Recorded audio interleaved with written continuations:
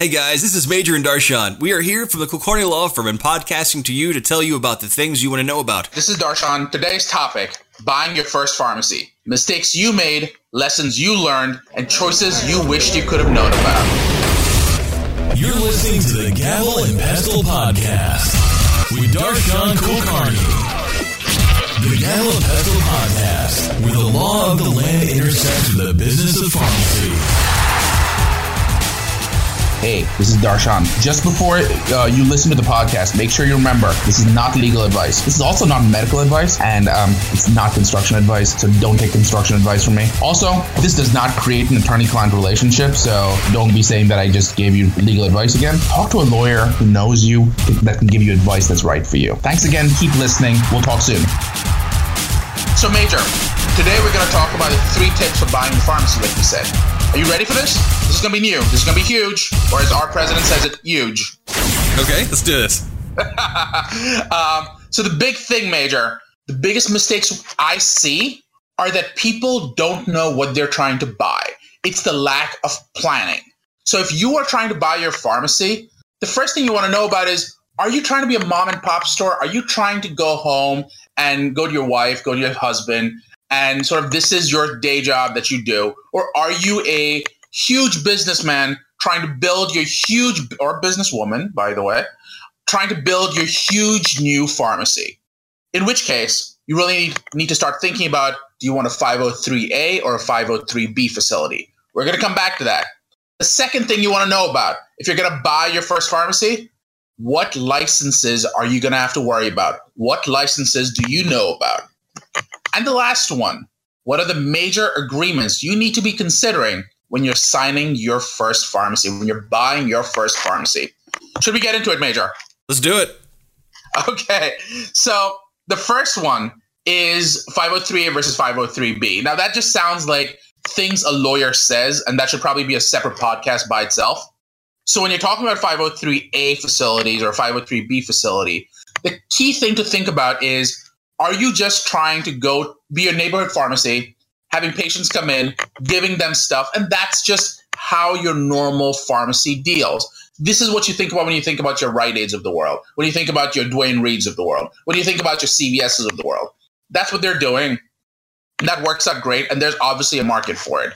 But if you're trying to be that next big pharmacy, that next big compounding pharmacy, and that's what you enjoy. You like making things. You like sort of getting your hands dirty. You like personalizing things for patients, and you're trying to grow. You're trying to grow massively.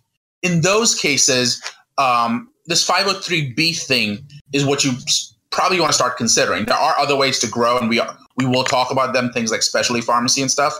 But for now, we're going to talk about 503A versus 503B. So when you're talking about 503B facilities, the other thing you want to start thinking about is, are you trying to, for example, supply hospitals? So hospitals right now, they're all having major shortages again. I still have clients. I still have my experiences in the hospital. And they're all talking about shortages, whether it's your potassium chloride grinders, whether it's some of the drips that you use in patients. Someone's going to make them if they aren't available. So the big thing to look at, if you're trying to grow this facility, if you're trying to supply hospitals, is the pharmacy that you're buying, does it have the space to do this for you? Do they already make it? Are they going to do it? Do they have adequate space? When I do audits, when I go with my friends to do audits, when I work with hospitals to do audits, the big things they talk about is these facilities are often just mom and pop stores that have a little piece in the back. And they're like, I'm not going to buy from these people because I don't trust them to have the right state and facilities in mind. The next piece, are you going to supply just to your state, or are you going to supply out of state? If you're going across state lines, the FDA has a say in it. And in those cases, they may say that compounding is something they regulate. Are your patients going to be inside the state or outside the state? Like we discussed before, how much are you going to make? Is it going to be large volume, or are you going to be just doing a one-off when a patient comes in? And again, the big one, and this is where people have gotten in trouble, people are literally on trial for murder right now. Wow. Yeah, isn't that crazy? There's actually, this is how this whole thing started. About whether people are, whether you're going to make sterile products for patients or non-sterile products, whether you're going to make these IV lines or not. So the big thing, this is how this whole 503B thing started, was this pharmacist out in Massachusetts who landed up compounding in non-sterile environments. And I think over 60 people died, over 700 people were injured all across the country. And that's because there were just simply not enough rules in place. The FDA has tried to fix that. The state boards of pharmacy are working with the FDA to fix that. And if you don't do it right, if you don't buy the right pharmacy, it's not just fines and penalties, but obviously you're looking at murder as a potential problem. So keep that in mind. Make sure you have all your I's dotted and your T's crossed. So Major, let me ask you this. If you are going into a pharmacy and you're trying to buy from, would you want to walk into a small mom and pop store, or are you more looking at your fancier pharmacies? What is your take on this? Well, let me ask you this. So what's the difference between a 503A and a 503B? So like I was sort of hinting at, the 503A tends to be a smaller facility. They tend to be they tend to be your smaller companies that are trying to meet your patient needs. It's the neighborhood pharmacy, if you will. You were asking if I was preferring a small or a large compounding facility? Yeah. I mean, I guess I'd prefer a smaller facility. Just why is that? Preference. It's the going to a place where everybody knows your name, right? Like you don't want to go to some. Exactly. Like Cheers. Like if my mom has medication, I don't want to go somewhere where she's a number and they don't really care, or in my head she's a number, whatever, but I want to make sure she's okay and she's taken care of and her prescriptions are handled appropriately. And that's great. And that's absolutely right. Now, that's not to say that you couldn't have a massive 503A facility, and that's not to say you couldn't have a pretty tiny 503B facility. Right. But that's to say, what is the tone? And you're exactly right. Tone, right. I think Major, that's such an important thing to consider. What is your role when you're buying? Are you trying to build a conglomerate? Are you trying to be the next Rite Aid? Or are you trying to be that neighborhood pharmacy where you don't have a boss and you are the boss and you're just happy to go in, talk to patients? It's your mom's prescription. You're helping them fill it, making sure people are taken care of. But you can still be that large volume facility and still have the same tone, right? It gets more difficult is the problem. You're right. Okay. You could.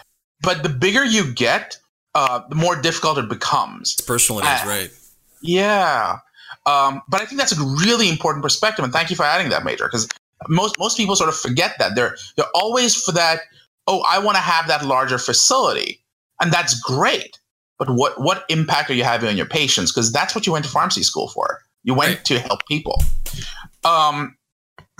So that's number one. The next one that we're going to talk about is the licenses. So when you're buying a facility from someone else, you need to start thinking about what are they giving to you? Are you buying the facility outright? So are you taking the assets and the liabilities? Or are you sort of just taking over the name? Are you buying the entire company? And the reason that matters is if you're just buying the assets, not the liabilities, that's great. That protects you. But maybe some of the agreements you have with some of your suppliers may not carry over. Maybe the State Board of Pharmacy may not let you carry over your license, and it changes from state board to state board and all those good things. Okay. You may be dispensing, you probably are dispensing narcotics. The DEA may not be happy if you're just buying the assets. Not because they aren't happy with you, but they may expect you to re-register, which takes time. Is there anything that you can assume that's transferred automatically, like by default? Like if you purchase this or if you have a license for this is That's expected? A great question. It's often not transferred by default because there is no default. You've got to often create those defaults because until you decide what structure you have. So if you say, I am buying your facility outright, then a lot of those things just carry over unless there's a clause in there that says they won't. Things like, and that's a great question, by the way, Major. Good job. But essentially what it is if you're buying the facility over, you're just changing names. Then most agreements will say, well, I'm not really changing anything. I'm just a change in ownership. Everything else carries over. Some people may object and you may have to address those. But overall, it's smoother. On the other hand, if you say that, no, I just don't want any liability. I don't know what this last guy did or this last woman did. I just want to start with a clean slate. I just want the assets, the customer lists, the machines that they have. That a lot of people prefer that. And that's the difference. So what you're saying is, even if you have a transfer agreement, you have to make sure to specify something like the NABP number, the National Association of Boards of Pharmacy. Yeah. That needs to be in that agreement, or else that's not going to happen. Well, you need to not only have that number, you need to make sure that it transfers over to you. So the previous owner may have that already in place. Right. The NPI number, they probably have that in place. But will that matter when you buy the facility? They may say that you need a whole new number. They may say that you need to get more information, and that's the key piece. Okay. State Board of Pharmacy may say you're now a new facility. Just because you have old assets doesn't mean you aren't a new facility. The DEA may say the same thing. The FDA may say the same thing. So think about all of those pieces when you're buying your facility. So who can a buyer talk to lay this all out? Great question. Talk to me. Reach out to Major. There are some consultants out there. I'm sure they're great. I haven't worked with one that I've been completely satisfied with, but I think for the most part, they all have the right pieces in mind. And I think you can get some great advice listening to a lot of people. And again, if you want credentials, would they expect someone of your yourself to have, like somebody to talk to? Like who can they trust? That's a great question, isn't it? So you want someone who ideally has done this before. You want to talk to someone who understands what the moving parts are. You want someone who's actually been in a facility and not just sort of bought and sold them, but actually understand what happens in the day-to-day. Someone who's worked in a retail pharmacy, someone who's worked in a hospital pharmacy, someone who's worked in a long-term care facility. Each of those would be great. So think about those. Having a regulatory background, having a legal background, great, because it tells you, it informs you. But I find that my having my pharmacy background is really kind of useful, because it shows people that I'm not just telling you here's what you should do. It's stuff I have actually done in many cases, right? Which is quite useful. You've worked as a pharmacist, right? Yeah, I continue to work as a pharmacist actually, and that's really kind of helpful. So today we're here with Darshan Kulkarni talking about the 3 tips for buying a pharmacy. The first tip is decide if you want to be a large or small facility. Choose between a 503A or 503B. The second is licenses. Make sure that certain pieces carry over and certain pieces are outlined in the agreement. And Darshan, what's the third? The third one is, again, which agreements do you want to make sure you have in place? And you'd be surprised by how obvious this sounds, and yet it slips through the cracks so often. So if you are a pharmacy, you're going to be dealing with a bunch of different insurance providers, whether it's your Merck Medcos, your Caremarks, whatever. Make sure that those agreements carry over. In many cases, you're paying a lot of money just for those agreements. So make sure they carry over.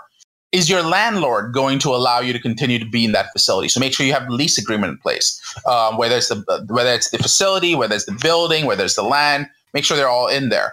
Are you going to have in-store vending machines of some kind? So whether it's the copiers, photo processing, whatever, make sure you have those agreements in place. Find out if those collection service contracts like your water, utility, phone, they're carrying over. If you have any dropship vendors, whether it's a UPS of the world, those all carry over. Any pharmacy automation equipment, whether you have your robots of the world, you've got to make sure that they carry over, because you may have to be still paying off for them. Or you might tell the previous owner they have to pay for it, depending on how much money's left on there. So make sure you have a lot of these agreements taken care of, because without that, it's going to slow your facility down. You're going to have to start renegotiating everything. Clean that stuff up. So those are your top 3. Making sure you choose what kind of pharmacy you want, making sure you have all the licenses in place, and then making sure you have all the agreements that carry over. That is a lot. It's a lot, but it doesn't sound like very much, because we're really condensing it into 3 different pieces. Yeah, that's quite a bit. Do you have anything else you'd like to add? I want to add that if you have any questions, reach out to us at kulkarnilawfirm.com. You can reach out to us on Twitter at Kulkarni Law Firm, or you can just find me on Twitter at FDA Lawyers. That's Kulkarni Law Firm, KULKARNI lawfirm.com. Correct. Thanks again, Major. Thank you, Darshan. Have a good day, guys.